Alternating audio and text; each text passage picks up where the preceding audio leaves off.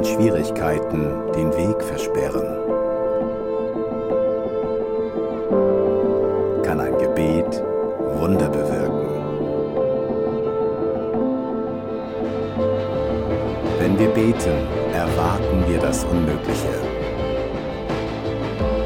Wenn wir beten, tut Gott Großes. Wenn wir beten, geschehen Wunder.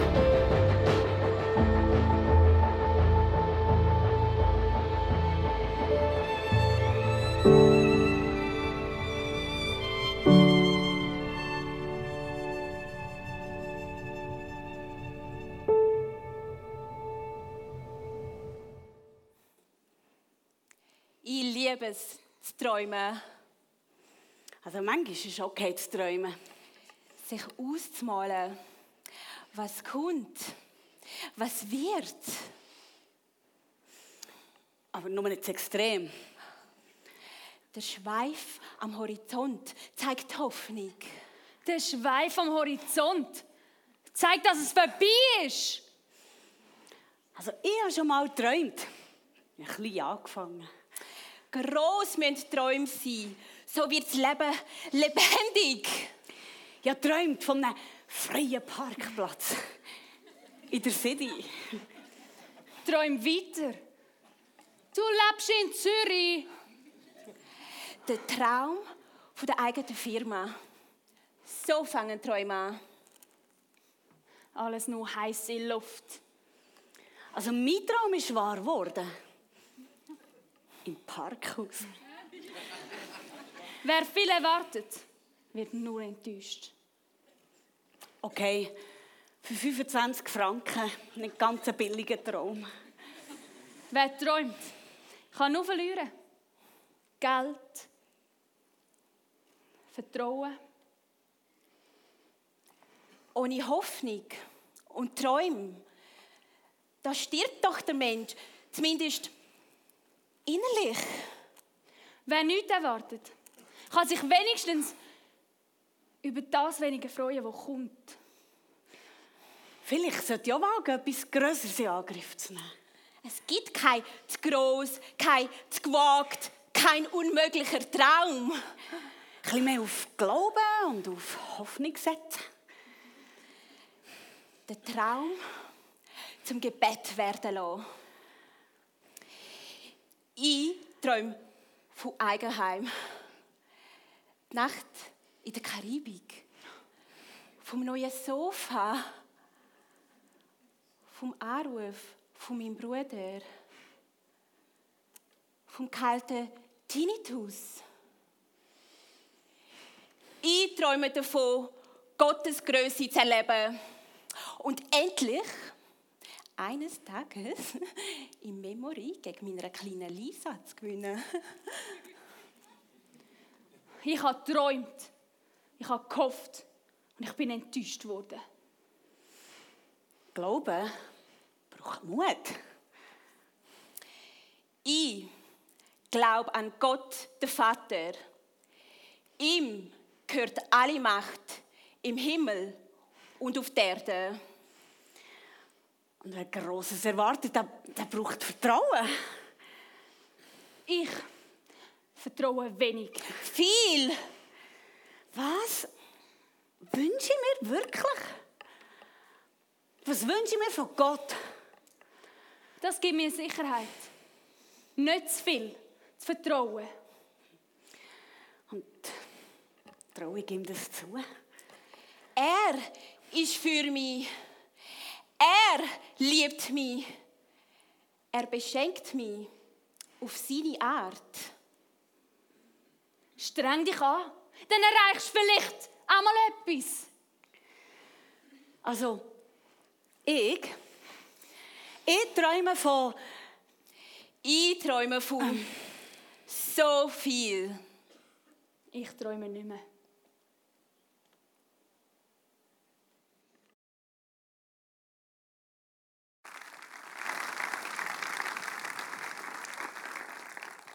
Ich weiss nicht, welcher Kandidat von diesen drei hier oben dich am meisten repräsentiert. Vielleicht bist du wie unsere Kandidatin Nummer 1.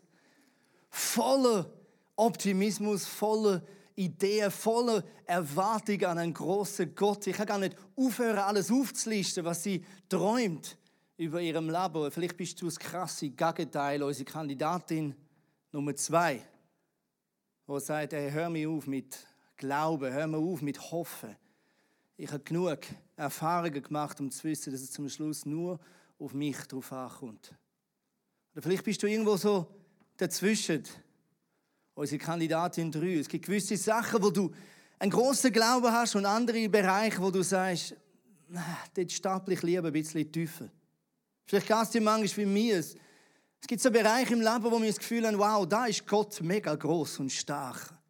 Und dann gibt es andere Bereiche im genau gleichen Leben, wo wir das Gefühl haben, Gott, wo bist du? Bist du überhaupt dort? Oder bist du einfach überfordert oder interessiert es dich nicht? Egal, wo du heute Morgen stehst in deinem Leben, was du da angekommen bist, ich möchte beten, dass Gott genau dir begegnen heute Morgen. Lass es miteinander beten. Lieber Gott, ich danke dir, dass du da bist. Wir stehen vor dir oder wir sitzen vor dir in diesen wunderbaren, gemütlichen Kinosessel. Und es ist so gut zu wissen, dass wir bei dir daheim sind. Und dass wir auf dich hören. Und wir bitten dich, Heiliger Geist, dass du neuen Glauben und eine neue Zuversicht und eine neue Erwartung in deine Größe in uns reinpumpst mit jeder Minute von dieser Celebration. Das bitte ich in deinem wunderbaren Namen Jesus Christus. Amen. Amen. Wir sind gestartet letzte Woche in eine neue Serie, wo heißt Pray and Wonder. Jeder verspricht sich. Pray and Wonder, genau, was so viel bedeutet wie Gebet und Wunder. Und wir haben letzte Woche schon da die wunderschöne Mauer auf dieser Bühne gehabt, die uns erinnert an die Geschichte von Israel und der unglaublich unüberwindbaren Stadt Jericho. Israel ist über 40 Jahre in der Wüste umhergeirrt, immer mit einem Versprechen in ihrem Herzli, wo Gott ihnen gegeben hat, dass er sie in ihr verheißene Land wird zurückbringen. In das Land, wo Milch und Honig wird fließen. In das Land von der Sicherheit, vom Überfluss. Und über 40 Jahre laufen die Israeliten durch die Wüste. Immer mit dem Traum, immer mit dem Versprechen. Aber 40 Jahre, ganz ehrlich, ist eine ziemlich lange Zeit. Ich weiss nicht, wie lange du mit einem Traum vielleicht schon umeinander laufst. Und du das Gefühl hast, Gott hat dir etwas versprochen oder Gott hat einen Wunsch in dich hineingelegt, aber du kommst dem Traum keinen einzigen Schritt näher. Und erst 40 Jahre später steht Israel vor dem Jordan, vor dem Fluss, wo gleichzeitig die Grenze war in das Land Kanaan. Und sie haben genau gewusst, aber wenn wir jetzt so nah vor dem Ziel stehen, die grossen Wunder, die grossen Durchbrüche, die kommen jetzt erst. Israel hat gewusst, hey, wir sind jetzt einfach 40 Jahre durch die Wüste gelaufen, aber nach dem Fluss kommen Städte wie Gilgal und gerade danach kommt Jericho und ein bisschen weiter hinten kommt die Stadt Ai und so weiter. Sie haben gewusst, das sind grosse, mächtige Städte mit starken Königen. Und sie haben gewusst, es braucht Wunder. Es braucht Durchbrüche. Wir müssen all das, was Gott uns versprochen hat, müssen wir noch erkämpfen, müssen wir noch erdulden, müssen wir noch erbeten, erhoffen, erglauben. Und genau gleich ist es ehrlich gesagt bei uns. Wenn wir unser Leben Jesus anvertrauen, dann ist es wie wenn wir über so einen Jordan überlaufen, in ein verheißenes Land. Gott macht das Himmelskonto auf, wo alle Verheißungen, alle Versprechen, all das neue Leben für dich parat liegt. Aber es macht nicht schwuppdiwupp. Big Mac-mässig haben wir plötzlich unser Leben im Griff und alle unsere Träume werden wahr und jedes Problem, das wir davor mit kämpfen, ist plötzlich kein Problem mehr. Nein, das verheißene neue Leben, das geht es Schritt für Schritt, Tag für Tag, Jahr für Jahr, zu erglauben, zu erbeten, zu erhoffen und manchmal auch zu erkämpfen. Israel steht vor dieser unglaublichen Aufgabe, Jericho irgendwie zu erobern. Und sie haben gewusst, ich glaube, das haben sie ziemlich schnell ausmalen, dass ihre Möglichkeiten zu klein sind. Sie sind 40 Jahre ein Wüstenvolk gewesen. Sie haben wenig bis keinen Kampf geführt. Die wenigsten Männer haben eine Ausbildung gehabt. Ich habe keine Ahnung, ob sie überhaupt richtige Schwerter noch hatten. Und sie stehen vor dieser Stadt. Und das Problem ist, nicht nur ist Jericho eine riesige Stadt gewesen, sie ist ja noch auf einem riesen Hogen oben gestanden, wo es extrem schwer macht. Es gibt andere Berichte, die versucht haben, so eine Stadt zu erobern. Und normalerweise muss man so eine Stadt mehrere Monate umlagern, bis sie ausgehungert ist, um überhaupt eine Chance zu haben, so eine Stadt sich zu eigen zu machen.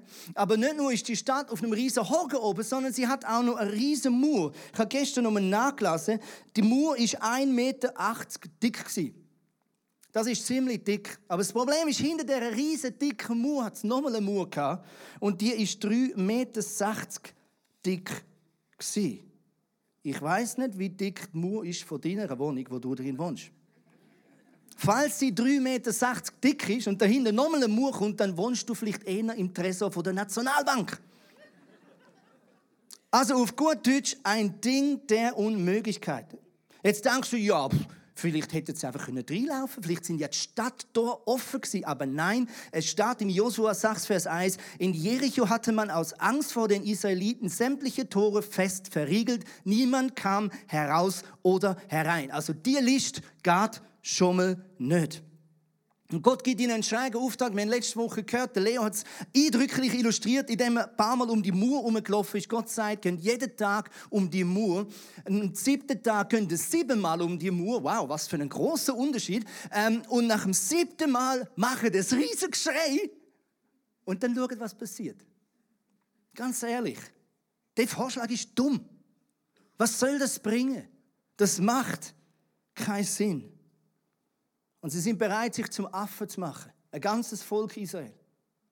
Vielleicht haben sie das Gespott gehört, oben von der Mauer runter. Ha, was macht ihr dann? Aber nach dem 7. Mal haben sie ein riesiges Geschrei gemacht. Kein Gebet, einfach nur ein Geschrei, erfüllt mit Glauben. Und die Stadtmauern brachen zusammen.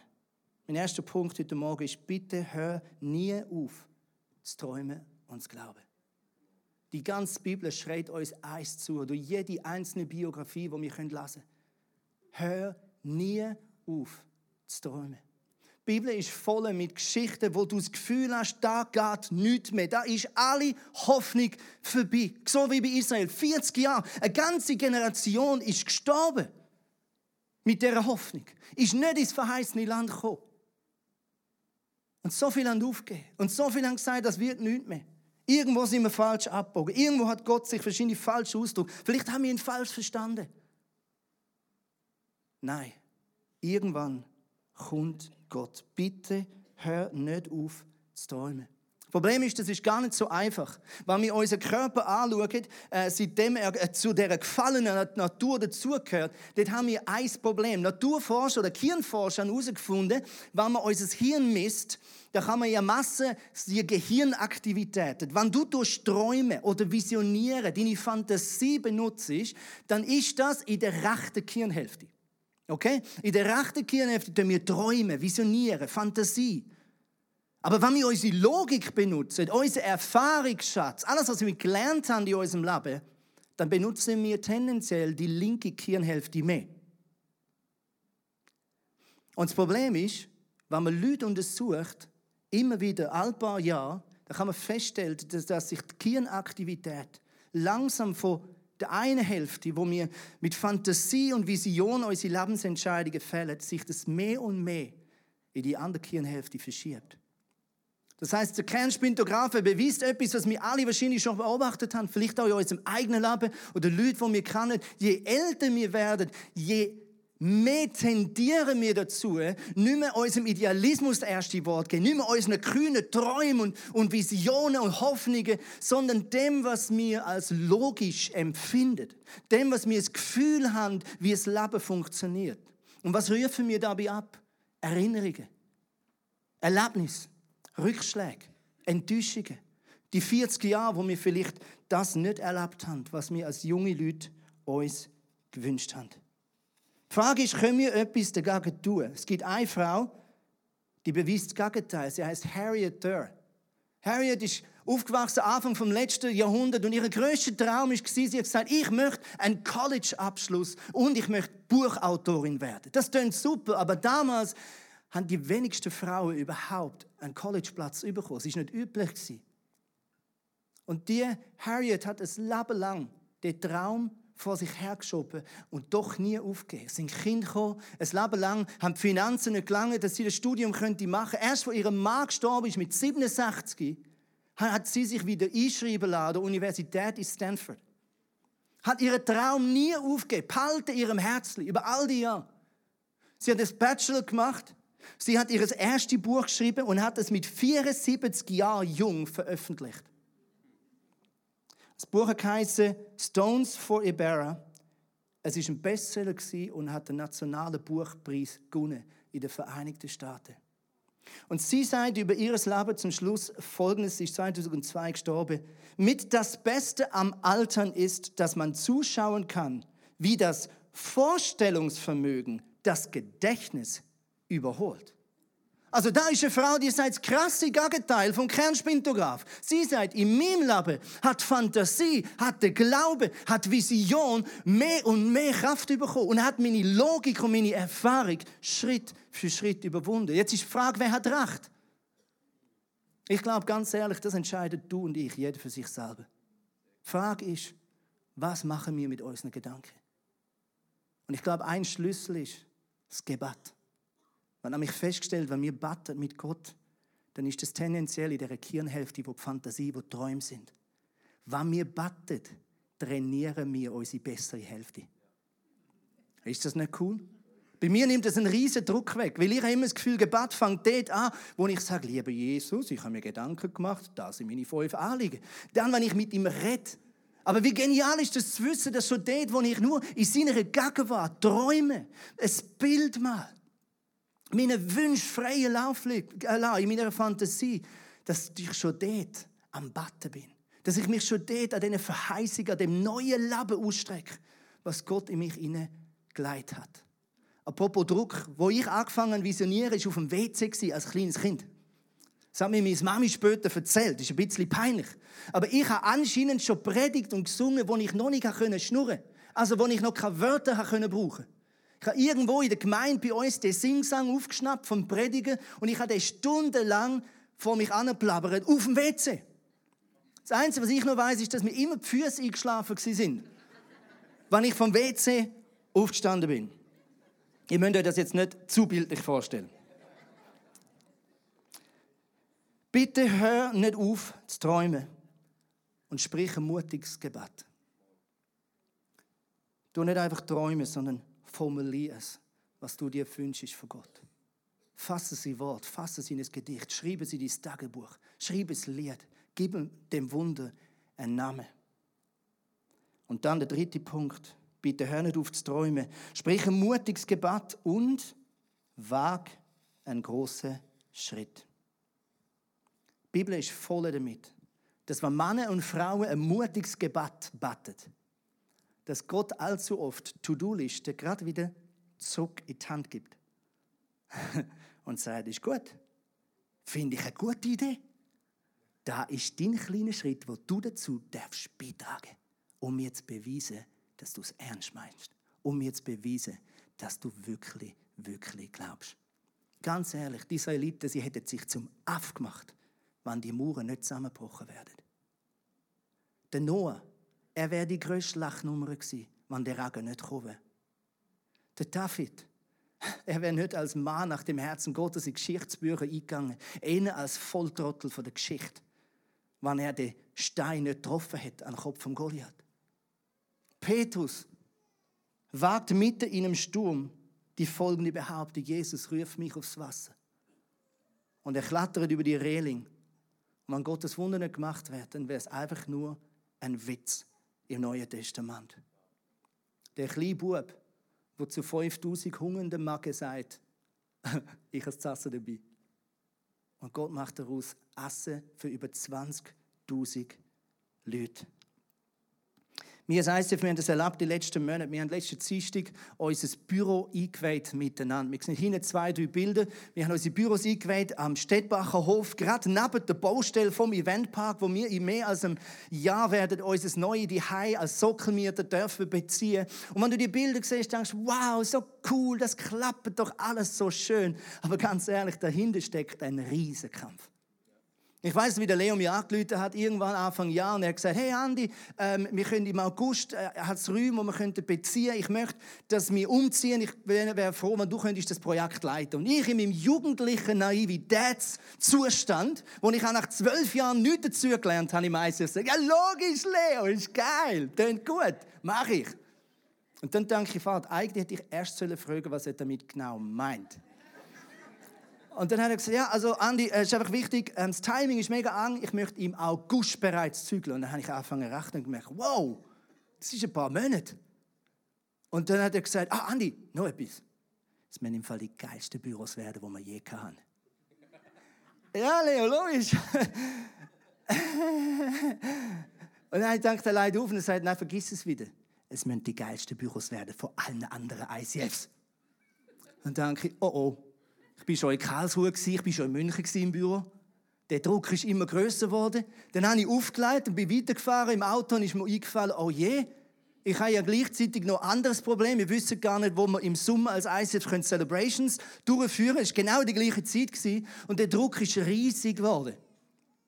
Aber man macht sich dann im Glauben an Gott an die Arbeit und wir haben das Team zusammenstellen, super Leute, Architekten, ein Malo-Abt, der dazugekommen ist und wir haben das Timing zusammengestellt, das Budget zusammengestellt. So langsam ist Fahrt in das Ganze gekommen. Wir haben einen Mietvertrag bekommen, wir haben ihn unterschrieben, wir haben ihn zurückgeschickt und irgendwann merke ich nach ein paar Tagen, der Mietvertrag mit der anderen Unterschrift, der kommt nicht zurück. Und es ist immer enger geworden. Und wir haben angerufen und geschrieben und haben gemerkt, oh, der Vermieter ist plötzlich nicht mehr sicher. Möchte ich noch mal warten, wegen dieser Baustelle dann und so weiter und so fort. Und aus dem ein paar Tagen sind ein paar Wochen geworden. Und wir sind bereits Ende Mai gewesen. Ich wusste, in wenigen Wochen müssen wir anfangen zu bauen. Aber wir können nicht anfangen zu bauen, weil wir nicht einen Mietvertrag haben. Und wir können nicht eine Baubewilligung beantragen, weil wir nicht einen Mietvertrag haben. Und mitten in dem sagt der Leo an einem Dienstagmorgen der Angestellten, in 2 Wochen wird Andi und ich eure Präsentation machen vom neuen Büro. Und ich dachte, das gibt's doch gar nicht. Du bist schon ein Lustiger. Leo, wir haben nicht einmal einen Mietvertrag unterschrieben. Wir haben nicht einmal eine Baubewilligung eingereicht, geschweige denn, dass wir wissen, ob wir das bauen dürfen, was wir bauen wollen. Und du willst den Angestellten Fotos zeigen, wie es mal wird. Und dann haben wir nochmal 2 Wochen Zeit gehabt und näher. Und irgendwann ist der 16. Juni. Und er steht vor die Angestellten an einem Dienstagmorgen im 10 Uhr und macht die Präsentation, Viertel von den neuen Räumen und der Tisch und der Lounge und der Küche. Und ich habe gedacht, nein! Aber was alle nicht gewusst haben, ist, während der Leo den Mut hatte, vor seine Angestellten anzustehen, trotz allen Rückschlägen, die wir schon hatten, by the way, und die Bilder zeigen und im Glauben aussprachen und darauf festzuheben, dass wir Mitte August werden zügeln. Mitten in dieser Präsentation schreibt der Vermieter am Architekt das Mail. Wir haben soeben den Mietvertrag unterschrieben und wir haben das Baubewilligungsgesuch eingereicht. Und während wir gebetet haben als Angestellte, hat mir der Architekt angerufen und gesagt, ich kann aufhören mit Beten. Das Wunder ist bereits da. Wag einen mutigen Schritt.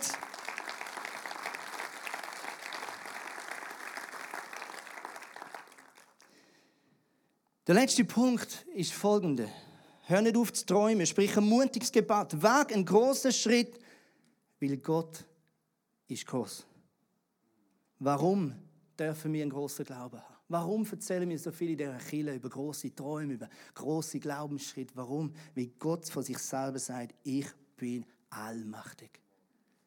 Ich habe keine Limits. Meine Maßeinheit ist nicht die gleiche.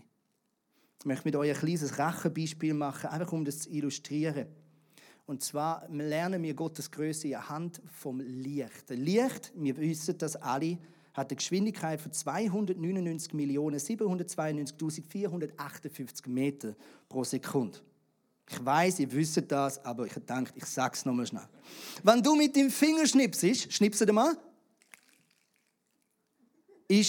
gut, das ist jetzt ein bisschen länger gewesen, ist das Licht mindestens 6-mal um die Erdkugel herumgedüst. Von der Sonne bis zu uns sind es 152 Millionen Kilometer. Wenn du mit dem Zug Schnee Tag und Nacht durchfahren, bräuchtest du bis zur Sonne von unserer wunderbaren Erde 163 Jahre.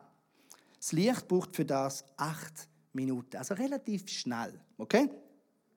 Licht pro Minute leitet 18 Millionen Kilometer zurück. Licht in einem Tag leitet 26 Milliarden Kilometer zurück. Licht pro Jahr, und das nennt man ein Lichtjahr, macht 9 Billionen 480 Milliarden 730 Millionen 473.000 Kilometer. Relativ weit. Die moderne Wissenschaft geht davon aus, dass von uns bis zum Rand des Universums etwa 15,5 Milliarden Lichtjahre liegen. Okay, und das ist Gottes Schöpfung. Und wir wissen ja nicht, ob dahinter noch mehr ist. Also Gottes Größe, Gottes Maßeinheit, die Distanz zwischen unseren Möglichkeiten und Gottes Möglichkeiten ist mindestens 15,5 Milliarden multipliziert mit 9 Billionen 480 Milliarden 730 Millionen 473.000 Kilometer. Jetzt dürft ihr applaudieren. Come on, das ist Gott. Und deswegen ist es manchmal wirklich eigentlich ein bisschen schräg, wenn mir Gott so wenig zutraut, nicht? Das grösste Problem in meinem Leben ist, dass wenn ich für ein Wunder bete, dass ich mir immer schon überlege, wie Gott das Wunder müsste tun. Und genau dort fängt der Fehler an, weil ich denke in meinen Möglichkeiten, ich denke in meinen Grenzen. Und denke, oh Gott, ja, theoretisch, rein biblisch, theologisch, traue ich es dir ja schon zu.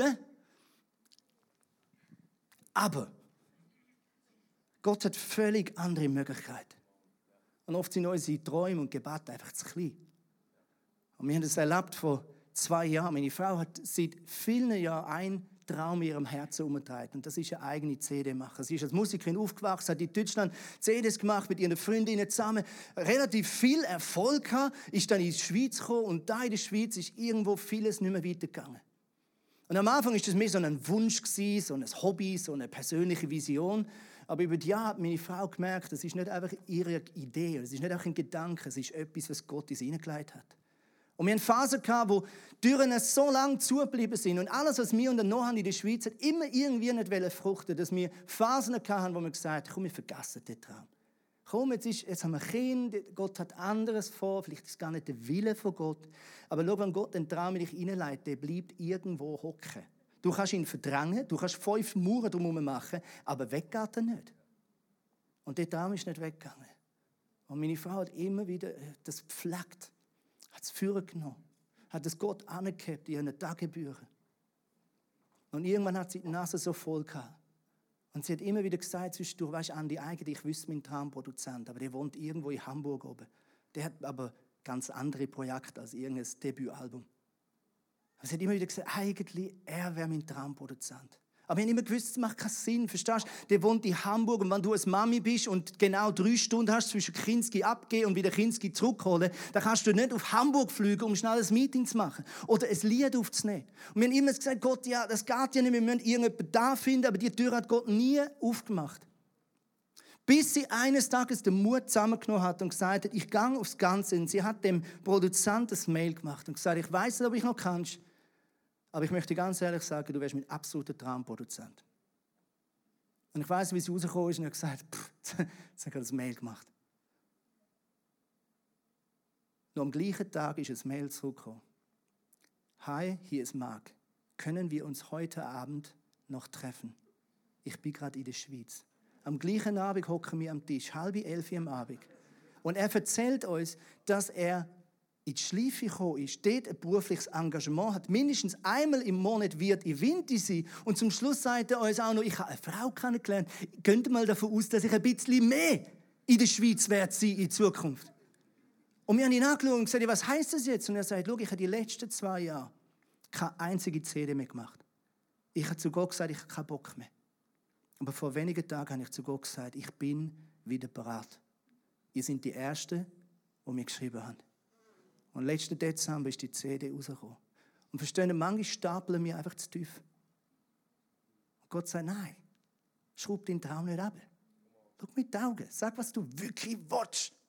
Sag das ganze Wunder. Hast du das Gefühl, ich bin ein halbpatziger Gott? Hast du das Gefühl, ich kann nur 50% von dem, was du willst?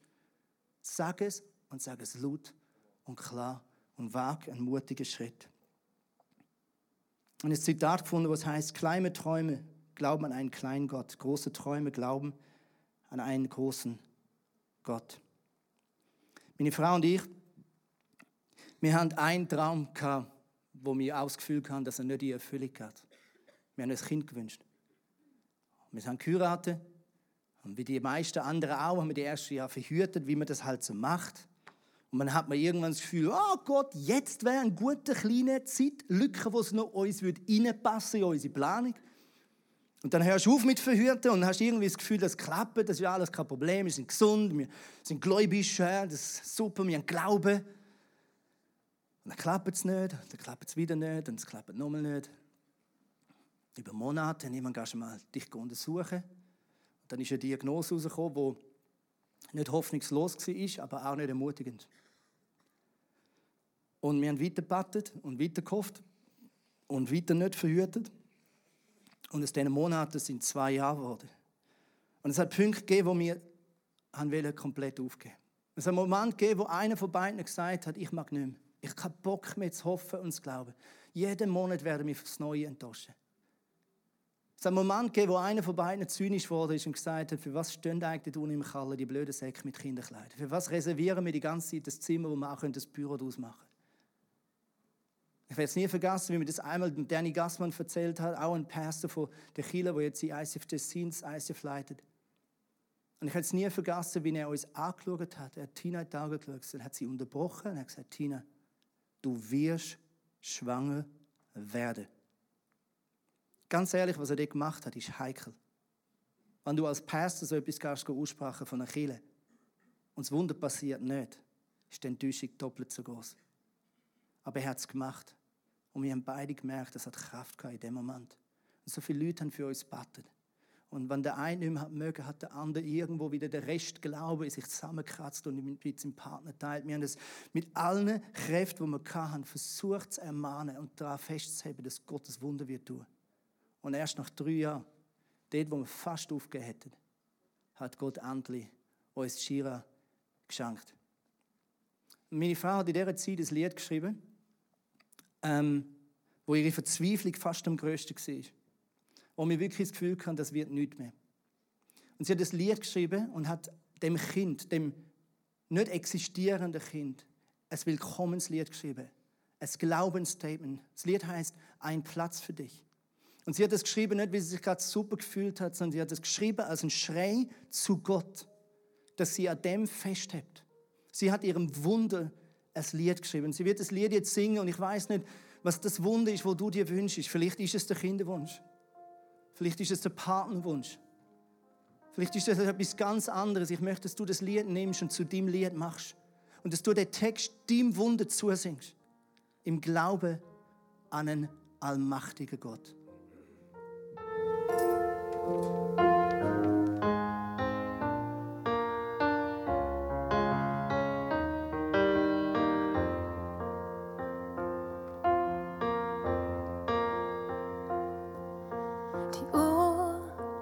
Meine Zeit weiterdrehen und ich stehe hier und warte auf dich. Ich will dich endlich in den Armen halten, die Welt um mich herum für dich gestalten. Schon lange ist hier ein Platz für dich.